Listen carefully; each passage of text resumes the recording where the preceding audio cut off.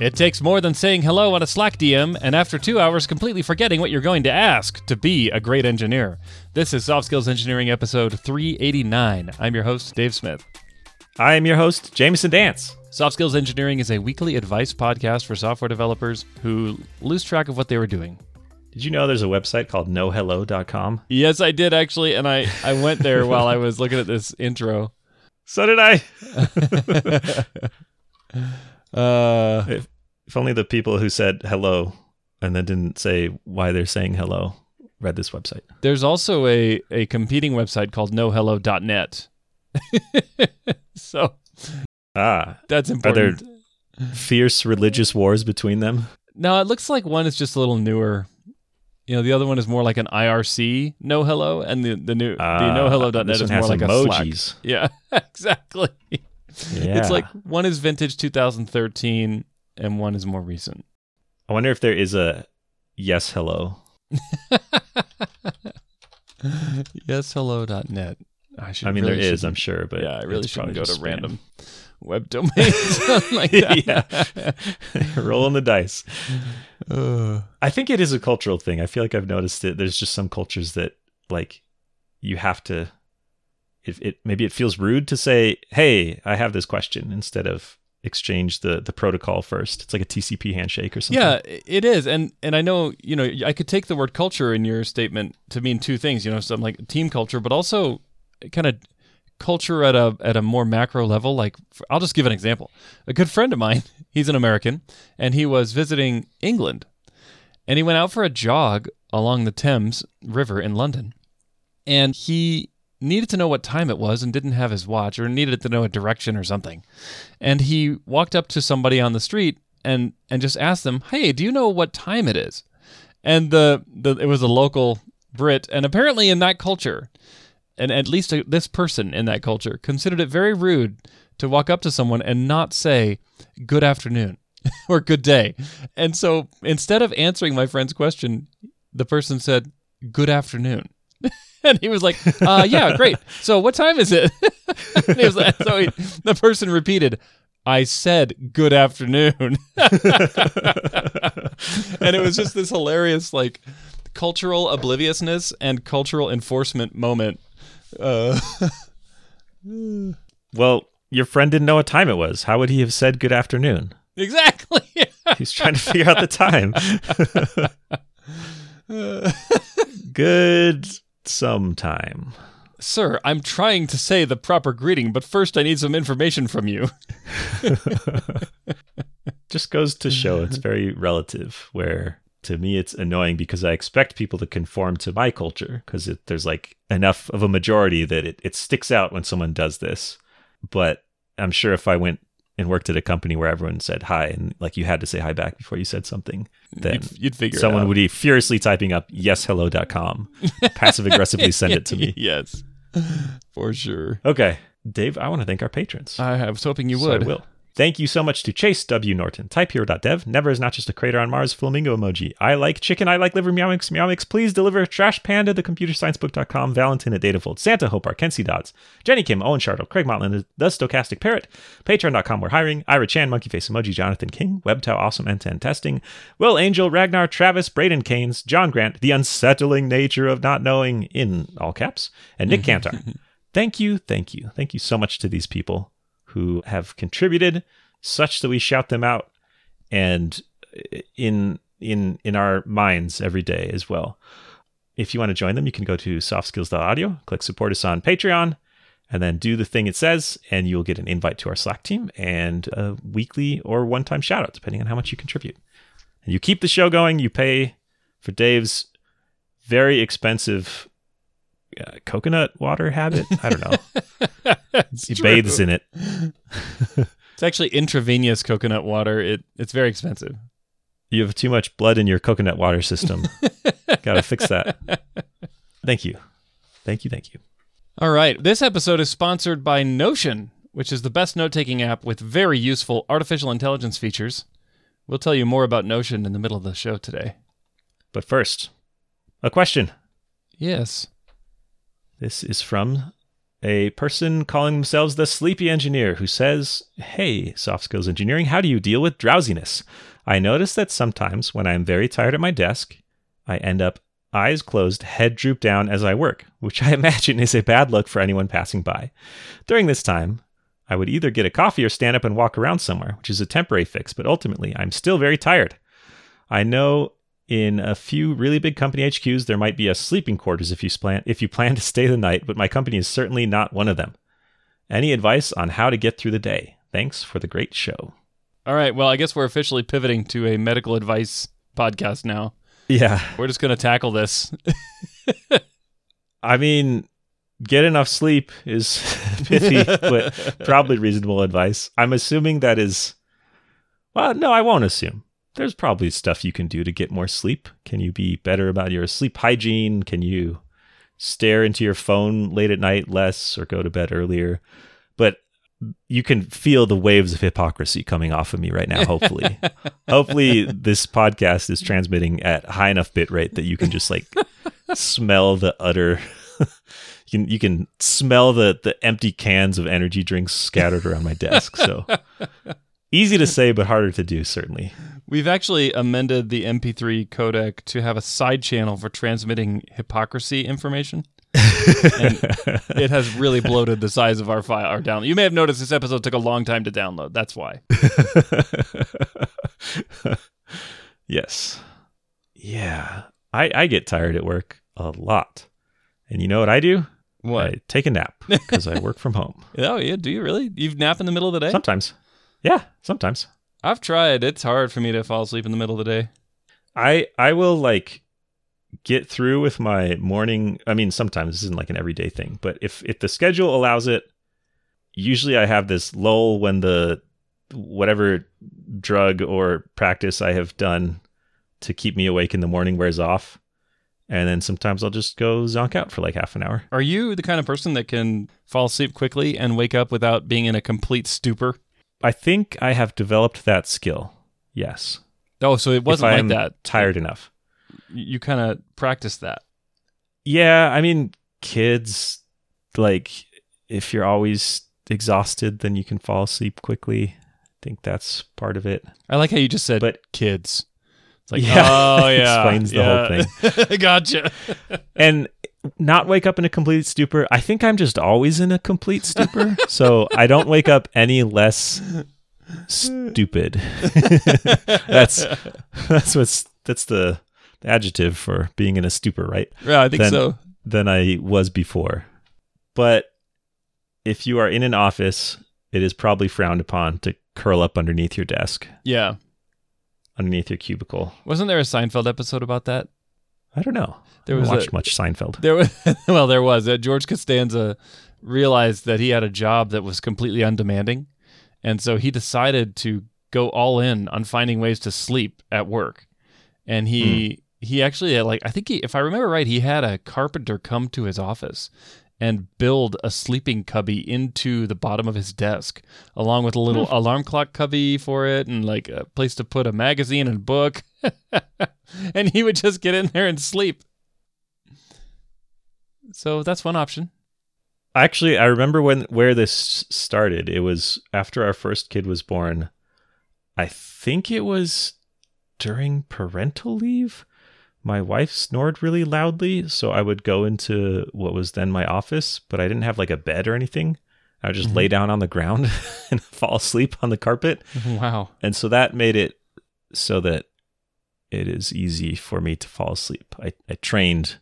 It's like how you lift weights that are really heavy, so you can lift less heavy stuff easily. I can it's fall asleep on the floor, huddled into a ball like a dog.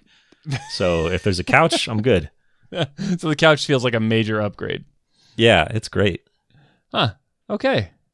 Interesting. There have been a few times, especially working from home, where I've been very tired, and I've wanted to go and catch some shut-eye, catch some Z's in the middle of the workday, and I go lay down and I just lay there and stare at the ceiling and think about all the things I need to be doing. Think about all the work. stuff you should be doing right now. Exactly. And after about 20 minutes of that, I just come back to my desk and start working on all those things I was thinking about. I actually have, I mean, this is not at all, like this person is in the office, so none of this applies, but sometimes I put on like a little meditation thing, or I don't know. And if my mind is racing, but I still really need a quick one, then I'll do that. But I have tried to do it and then just popped back up and said, nope, I got to go review these PRs and whatever. Now with some of these AI systems, you could generate custom meditation tracks that say things like, you could do like an integration with your Jira system and just have it read you the ticket titles. Fix justification of text on the create modal. Oh, that would be a nightmare. That'd be the worst. Mindfulness. Any advice on how to get through the day? Yeah, this is rough. And they mentioned getting a coffee. I feel like, for me at least, caffeine is borrowing energy from the future. Yeah. I always end up more tired at like a higher spike of tiredness than I where it's kind of smoothed out over a longer period if I don't drink caffeinated stuff. Which might be okay. It's like tech debt, you know? It's like, hey, we choose to take a shortcut now, and then later this evening, I'm absolutely going to be destroyed, but at least I won't be at work. Yeah. Yeah. Then my family gets zonked out laying on the couch and able to move Jameson. Right. instead of my coworkers. Look, my boss needs to get the best of me. Yeah. And I think that's an important tenet to live by. Yeah. Still very tired. I mean, I'll say two more things that are easy to say and hard to do, but diet and exercise can also affect energy levels. And again, the hypocrisy, if your computer just froze, it's because it tried to parse gigabytes of hypocrisy feeds. I don't know. But I have in the past eaten well and exercised, and I did at that time feel like I had more energy. Oh, okay. That's good. I thought you were just going to double down on the caffeine. Oh, no. Well, like, look, I mean, if you can delay the sleepiness crash inevitably by just continuously consuming caffeine, then I don't know. I think you go insane eventually, right? Don't you actually literally go mad if you don't sleep enough? If you don't sleep for long enough? Well, you know, I have heard it said that sleep is actually more critical to your body than food and water, because unlike food and water, your body will actually force you to sleep if you go too long. And maybe that's just by completely losing touch with reality. Yeah. Maybe that can be our very special 500th episode. We stay awake for 72 hours and then record the podcast. Just keep recording? Yeah, just see. It's like a 70-hour podcast. How weird it gets. We're just that could get pretty wild. Gibbering in the corner mindlessly. There'd be a lot of just silence. Well, that would be sleep. Yeah. So, okay, it's been long enough that I can admit it on the show. When I worked at a previous job at a megacorp, we had to do these all-nighter shifts during holiday times because it was e-commerce. Mm-hmm. And so I'd be on this, like, I don't know, 10:30 p.m. to 4 a.m. shift just in case something broke, because the time it would take to page someone and get them up and then at their computer and get the context could potentially be worth enough that they decided it was worth the human cost to just have people there. And so you were at home. I was at home on a Zoom call, 100% asleep. There were people that were not asleep, and I admire them, but I was counting on those people to yell to wake me up if something So you happened. would have did you have like headphones in or something so that if it got loud, you'd wake up? Yeah, I was in my office and it's far enough away that I could turn it up. So I just, again, more things that don't help you. Just if you don't care enough, then you can sleep anywhere. It sounds like you're partially there with your head dropped down, your eyes closed. But it says as I work. Like, wait, how do you work with your head drooped down and your eyes closed?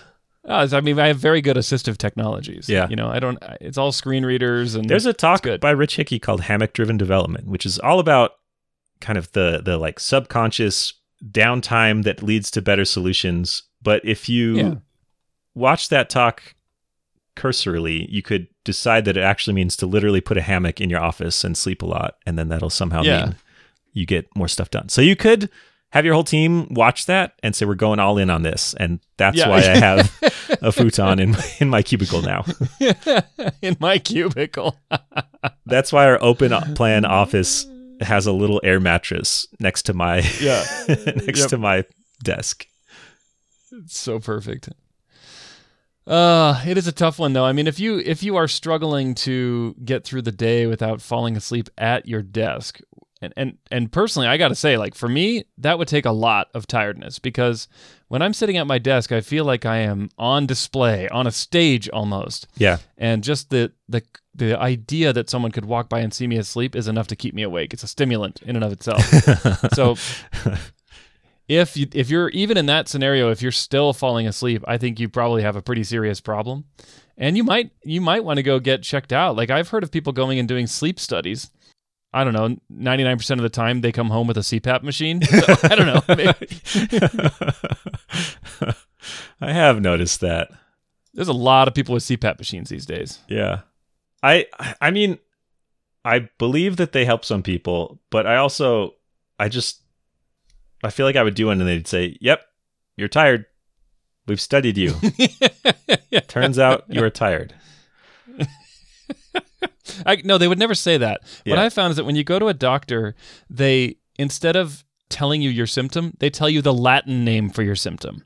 And that's supposed to like make you feel better. Like, oh, I have a diagnosis now. Yeah. And you go look it up and it's like, oh, that's just Latin for tired. Somnus explosiviosa. That sounds like a Harry Potter spell. It's exactly what I was thinking.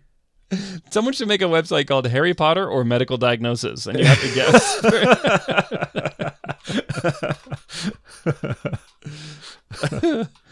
Oh, that's a good idea. I also saw a video. It's like a YouTube short or something recently where someone says, "I'm just so tired all the time. I would give anything to not feel so tired."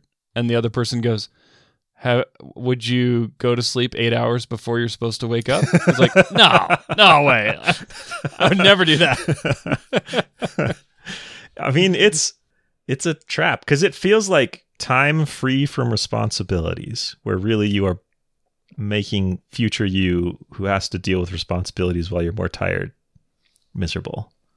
Yep. But I hate that guy, so screw him. Future me. Future me sucks. Future me is like a superhero. He can do anything. Actually, I'll be smarter. I'll be wiser. I'll be a little more tired. But I'll make up for it by being smarter. I will know more about the complete works of the Smallville director from reading its Wikipedia page all night or whatever I'm doing. And that will give me the power to get through the day. It is hard though. I mean, and just telling people to go to bed early also doesn't work, But fortunately, there are technical solutions to this problem that involve being able to obsess over metrics now, because you can buy all these smartwatches that will tell you exactly how long you spent in different phases of sleep, and then you have something else to worry about. Yeah, which is great. Yeah, you gotta put some KPIs on your sleep, and that works for some people. Yeah, maybe if you're that kind of person. All right. Well, have we given enough useless advice to consider this question answered? Also, I'll give one last thing. Pair programming can help because of the on-display pedestal effect that you described, Dave. It's hard to fall asleep at your desk if there's someone else typing what you're saying, and then they just start typing Z Z Z Z Z Z Z Z Z Z Z Z Z compiler error. Yep. What? Or worse, it works. All right. Okay, should we talk about our sponsor for this episode, Notion? We should. I love Notion. Do you know what? I use Notion lots of times, but I also use it every Saturday morning because it has the recipe for the waffles I make my kids. And nice. So it's deeply embedded in our lives. Now one of my children has decided that they hate the waffles, but that's not Notion's fault. So maybe you need to ask Notion AI, how do I make this recipe better so my kids will like it? Yeah, that's a good idea. I'll try it. And unlike most AIs, it's actually nicely integrated into the app. So if you did that, it could actually amend your notes directly in the app. I might actually literally try this right now. Okay. And then we'll do a little bit of this and a little bit of this. Aha! Add some flavors. Add a teaspoon of vanilla extract or a pinch of cinnamon for a hint of sweetness and flavor. Serve the waffles with their favorite fruits, such as sliced strawberries, blueberries, or bananas. Drizzle some chocolate syrup or maple syrup. Way ahead of you there, Notion AI. Sprinkle some powdered sugar or whipped cream, also way ahead of you there. But those first two I have not tried. All right. Nice. It worked. Well, it gave me ideas, which is it working. I don't know if the ideas worked, but that's my job. Yeah, exactly. So there you have it. Actually useful integrated AI. This is not just a silly chatbot in the sidebar of the Notion app like so many other apps have done. I also didn't have to do anything to say, like, highlight this text and extract it or anything. I just, like, asked it a question in my document, and it grabbed the context. So that's cool. That's awesome. Notion AI. It's great. Notion is a great product. I use it all the time. Their AI features are useful and excellent. And you can try it for free when you go to notion.com/softskills. Yep, go to notion.com/softskills. Try Notion AI today. Okay, let's head back to our next question, shall we? Yes, Dave, can you read this one? I will, but only because you asked so nicely. Good. All right, this is from an anonymous listener who says, after seeing hypergrowth from 2021 to 2022, our company has become a bureaucratic hellhole. RFCs, PRDs, ADRs, reports. My manager, who's the director of engineering, requests these documents but never reads them. When someone doesn't like the solution proposed, they have the option to say no, and the project is blocked, but nobody, including the manager of the team, has the autonomy to say yes and move forward. How do you deal with this? Or is it time to give up and listen to the patented advice and quit my job? Ooh. I have so many thoughts about this. The first one is, it feels like every small company talks blissfully about how nimble they are and how they're not like other companies. And then it's like convergent evolution where everything turns into a crab, except every company turns into a giant bureaucracy just because it's like the pressures, I don't know, to get thousands of people working together, you need rules and layers, and they have negative side effects that make your life worse. And the cost of mistakes at that scale are much higher, so you have to have protective mechanisms in place. Yeah. My manager requests these documents but never reads them. Does anyone else read them? Like, is your manager requesting them for other people to read them? Are they approving them? Or is your manager requesting them just to slow you down? Yeah. Maybe they're worried about you doing bad stuff if you're not distracted by writing RFCs and ARDs or ADRs and PRDs. We should probably define those. They're actually all 3-letter acronyms for the same thing. Yeah. Bureaucracy. BRC. Yeah. Just kidding. That's actually not true. I actually like a lot of these documents. I've never seen an RFC in an internal document for engineering, though. So I believe RFC stands for request for comment. And there's like a very formal structure for it that is used by some standards bodies. I don't know if these are that formal. It's like the must and shall and should and kind of like... Yeah, shall not. Yeah. I've never seen an RFC. I mean, I've seen tons of RFCs, like the IETF, like a lot of the web is defined with RFCs. But I've never seen an RFC process used within a company. I've seen one. I haven't seen one that's been as formal as you literally have to follow. There's an RFC defining the RFC format, but I interpret this as, I want to do this thing. What do you think? Or I'm proposing we do this thing. And RFC is sort of like I call that a proposal. Yeah, but RFC makes it sound cooler. Yeah, it's true. Because cool stuff has RFCs. You sound smarter. So in my mind, an RFC is like, there's this technical, architectural change I want to make, and I'm going to get feedback on it. PRD? Product requirements document? Yeah, I've usually seen that more in the context of user-facing or kind of business-facing stuff, where we have this need, and here's the context for it, and how we'll know we did a good job, etc. What about ADR? This one was new to me, architectural decision record, and I need to go back to my company and add some more bureaucracy because I like this. Soon they will curse this question asker. Yes. Yeah, this one is more like, here's a record of a significant decision we made in the past that we want to keep around so that other people can understand why we made it. Yeah, and not undo it without the respect that it deserves. Yeah. It's almost like a warning document. It's like, warning, we considered this very carefully. Here are if you've only thought about this for 5 minutes, here are 10 things you probably didn't think of. Yeah. before you go and make a flippant, silly decision that you're going to regret. And in principle, this is an awesome idea because so many dumb technical mistakes I make are coming into a situation without context and saying, I don't get it. This is probably stupid. And then I rip it all out or change it. And then I realize later, oh, yeah, I am stupid. This is not stupid. They did this for a reason. There is something here that is stupid, and it's not this. It's me. But other times, there were constraints in place that are in place no longer. And yes. So something made sense because it was path dependent. And now, I don't know, like CDNs are a thing, or the cost of compute has gotten low enough, or something. Or we deprecated a product that was the key motivator for this. Yeah. It's like, oh, we don't need that anymore. Yeah. The we don't need that anymore is a surprisingly hard question to answer for businesses it feels that so are good. older than like a year. You know, do we need this? I don't know. You know how CSS in JavaScript became a thing partially to get rid of that problem, where there's this problem with CSS where it's sort of like append only. Like you end up with these giant CSS bundles, and it's hard to look at them and say for sure, this is not used, so I can delete it or change it. Uh-huh. And so we invented this whole new technology that has a bunch of other trade-offs. It feels like a similar thing of like, it's hard to look at a stack and say, this decision is not load-bearing anymore because the cost of removing it I like that. is high. If it is. I like that, not load-bearing. That's good.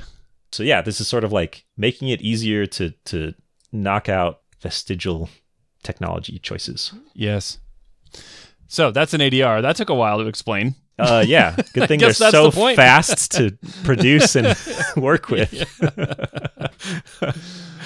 Oh, goodness. Yeah. This sounds pretty nightmarish. I mean, I like all of these things because I like writing and I like thinking about stuff, but they do all take time. And there's like a trade-off here where if the cost of messing up or being unclear is high enough, then it's worth the upfront investment, because it is a lot of upfront investment to write this thing for whoever's writing it. And then probably nobody reads it because that's the default state of every document written at work. But if someone does read it, then it's a lot more time. And then if the team has to talk about it, it's even more time. So it's a huge time investment potentially. And you need a strong case for why it's worth it instead of just going and doing the thing. And it sounds like it's not being applied that way in this case, that it's more like, this is just how we work by default. The situation of nobody has the autonomy to say yes and move forward, that's brutal. Because there is risk in doing a thing, right? If you do a thing, it could go wrong.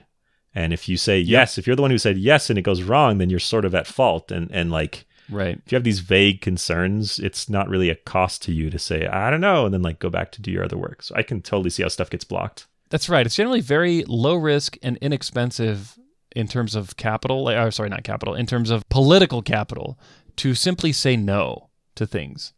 It's not until you actually stick your neck out by saying yes that risk comes to you as a decision maker. And I'm guessing here that the situation of all these documents and processes is really not the root cause of this problem. That is a symptom.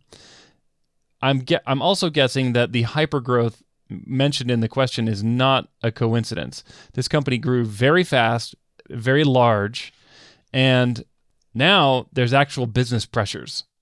And so whereas during 2021 and 2022, the mantra was get big, now the mantra is probably get fit.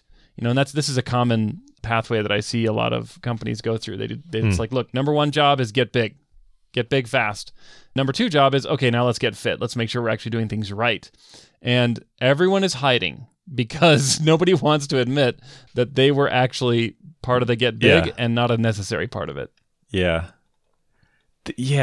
I've seen two solutions for this. One of them I learned from a coworker at this giant megacorp I worked at, where I fell asleep during the critical on-call shift. Yes. And they taught me the phrase, unless anyone objects, or I intend to, is another way to put it. Sort of like, nice. Here's what I'm going to do. Like, stop me if you care enough. But I'm not asking you, should I do this thing? I'm saying, I'm going to do this unless you say, no, you can't do that. And then like we'll talk about it. It's like a question of default. Like what's going to happen if people do nothing? Yeah. And in this case, for this question asker, what happens if people do nothing? The answer is nothing happens. Yeah. Yeah, you might have heard of this called like bias for action in other contexts too. Yeah. Like so you're going to do stuff unless you are stopped. And right. There are cases where this is bad, just like everything. But in a culture like this where everything feels very stagnant and stopped, you can kind of inject it's likely you have overcorrected and the cost of doing nothing is higher than the cost of doing something, even if that something might be wrong. So you sort of need to like pull the crank the other direction and say, we're going to do stuff and maybe it's going to be wrong. And if we know ahead of time it's going to be dumb and wrong, we'll stop. But right. Otherwise, we're going to learn the hard way. Yeah. And that was just I think they actually reported to me. They just started doing this and I loved it. And stuff happened that I didn't want to have happen sometimes, but it was far outweighed by the amount of stuff that happened that I didn't have to say, go do that thing for. Right. So that's one way you can kind of like just grab the autonomy and say, don't say, can I do this? Kind of flip it around. Just say, I'm going to do this unless you stop me. So here's your chance. Yeah. I was also, like this question asker, I was part of a hypergrowth organization.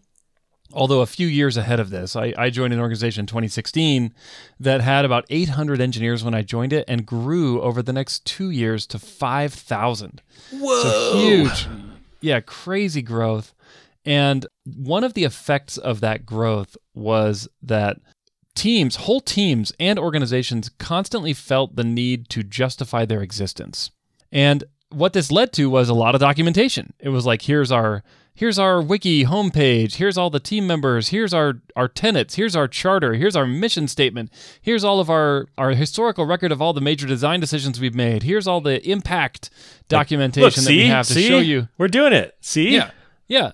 Exactly. And I think this was the effect of a deep-seated fear that one day management was going to wake up and go, we're spending how much on 5 different teams that do essentially the same thing, and that you were going to be one of the 4 teams that had to be let go as a result. Yeah. And this really affected people. And that day did come, by the way, and I had left the company about 2 years prior, or maybe 1 year prior. Yeah. But the day did come, that reckoning. And so I don't know how well all these documents protected people, but probably not very well at all. It's like cargo culting to try to defend your job. So anyway, that's what I think is probably happening here. Like I'm reading a lot into this comment that says that we were part of a hypergrowth phase from 21 to 22, which a lot of companies were. Yeah. I guess I was going to say another thing, which is the same thing as what I already said, that I intend to. I worked with a boss at a different company who pushed really hard on the idea of not waiting. That if you have a good idea, you're not waiting for permission to do it. You can like rally people around it if you need more help to do it, but we have so much to do and so much to learn that we can't wait on everyone to agree all the time in order to accomplish things, because there's just, I mean, if you write a bunch of PDRs and RFCs and ADRs, the people who ostensibly need to read those and comment on them all have other work to do as well. Like they're not full-time document readers.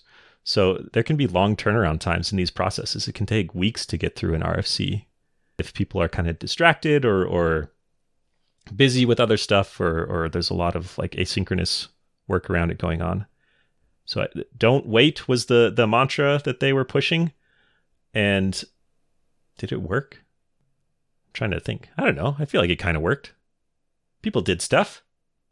Yeah. But that was like top down pushing. That was someone seeing some of this and saying with like organizational authority saying, I think we should correct this.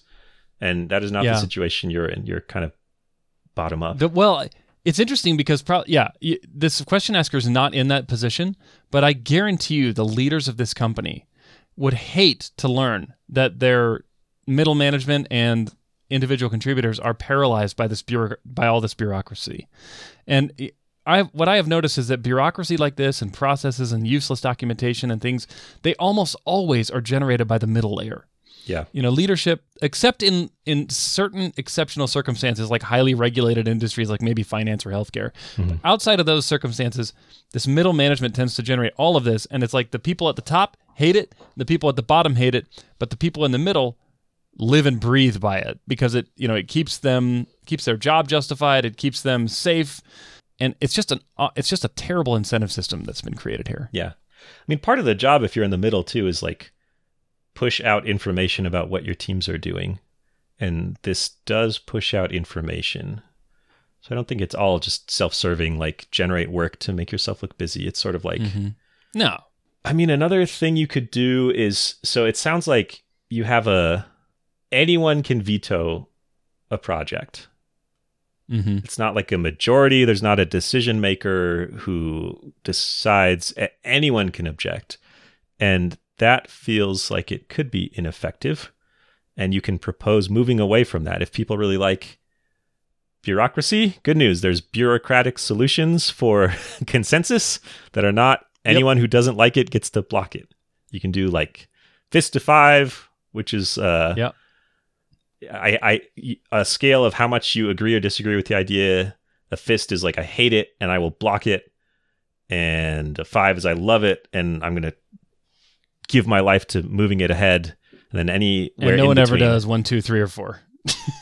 Yeah, I mean, it gives a range for the proposer to collect feedback. And if there is someone who is super against it, they get to decide, I will engage with them and try and understand or not, and kind of work through how against the idea people are to see if there's useful feedback. Because sometimes people see stuff you don't.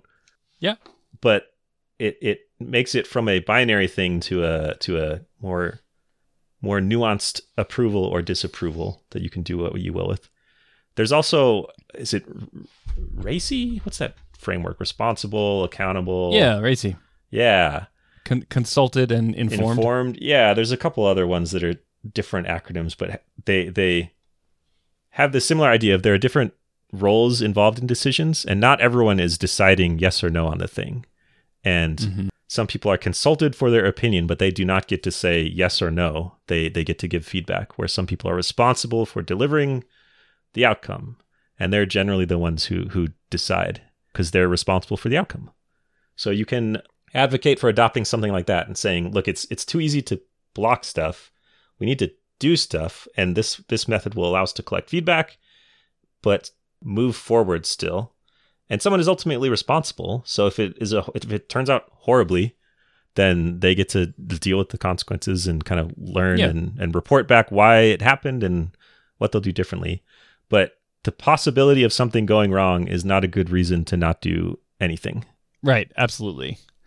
And that's another thing, is that it sounds like this organization may be allergic to risk, and everyone just is in protection mode and saying, hey, I just don't want to take risk. Yeah. And so this, risk tolerance is kind of a top-down thing, so it'd be hard to influence that, but maybe there have been actions where people got fired because they made bad decisions, and it's very easy to fire people right now, or they were laid off under the guise of cost savings, but everyone knows it's because they made that bad call and they didn't have enough documentation to justify it.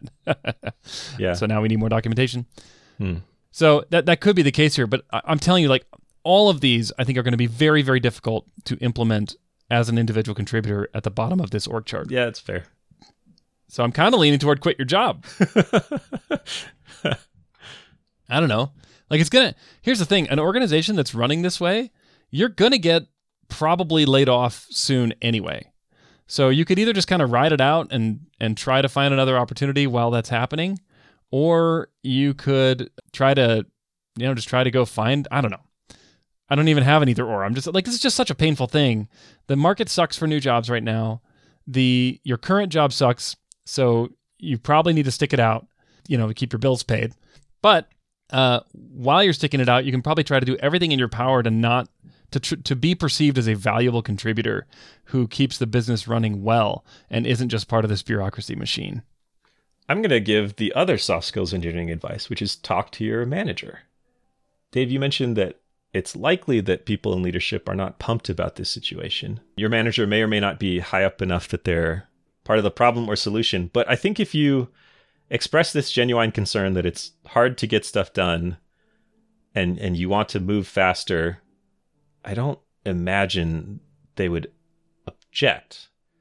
And if you can get them onto your side a little bit more, then it is easier to propose some of these organizational changes around it. I guess if your manager is part of the cause of it, you could try and see what type of need they're trying to fulfill and see if there's another way to fulfill that need with it. But they just might not perceive how stymied you feel as an individual contributor because of this, because a lot of their job is this kind of thing. It's building consensus and going to different groups and getting feedback. And so like, well, yeah, it just takes a long time. But they might not want all of their teams individually to work this way as well. So I think it'd be worth talking to your manager about. Yeah, and when you have that conversation, you're probably going to want concrete information. Like, hey, this task should have only taken 3 days, but it took 2 weeks because of the following 7 bureaucratic steps that got in the way. I just want you to be aware of the effect of this bureaucracy on my ability to contribute at a level that the company wants. And if you have more than one example, and especially if some of the examples are not a thing that you were proposing that got blocked by this, because it's it'd be very easy for you to say, I hate this bureaucracy. It causes us to be so slowed down. And then your manager digs into it and they find out it's actually because your idea that you are passionate about was blocked. The bureaucracy is working. Yeah. They might roll their eyes and say like, oh, yeah, of course you don't like it because your pet project was not approved. Yeah, right. So bring objective third-party projects that also got blocked. Yeah. So they're obviously good. Really, you need to seed the team with a bunch of good ideas that get crushed to strengthen your case. Exactly. All right. Have we answered this question? I think so. This is an interesting problem and tough to deal with, but I think you can make some progress on it. All right. Dave, what should people do if they want their own questions answered? Head over to softskills.audio and click the Ask a Question button, where you can fill out our form with as much or as little information as you want. Thank you to everyone who does that every week. We love reading your questions. Keep them coming. Thank you. We'll catch you next week.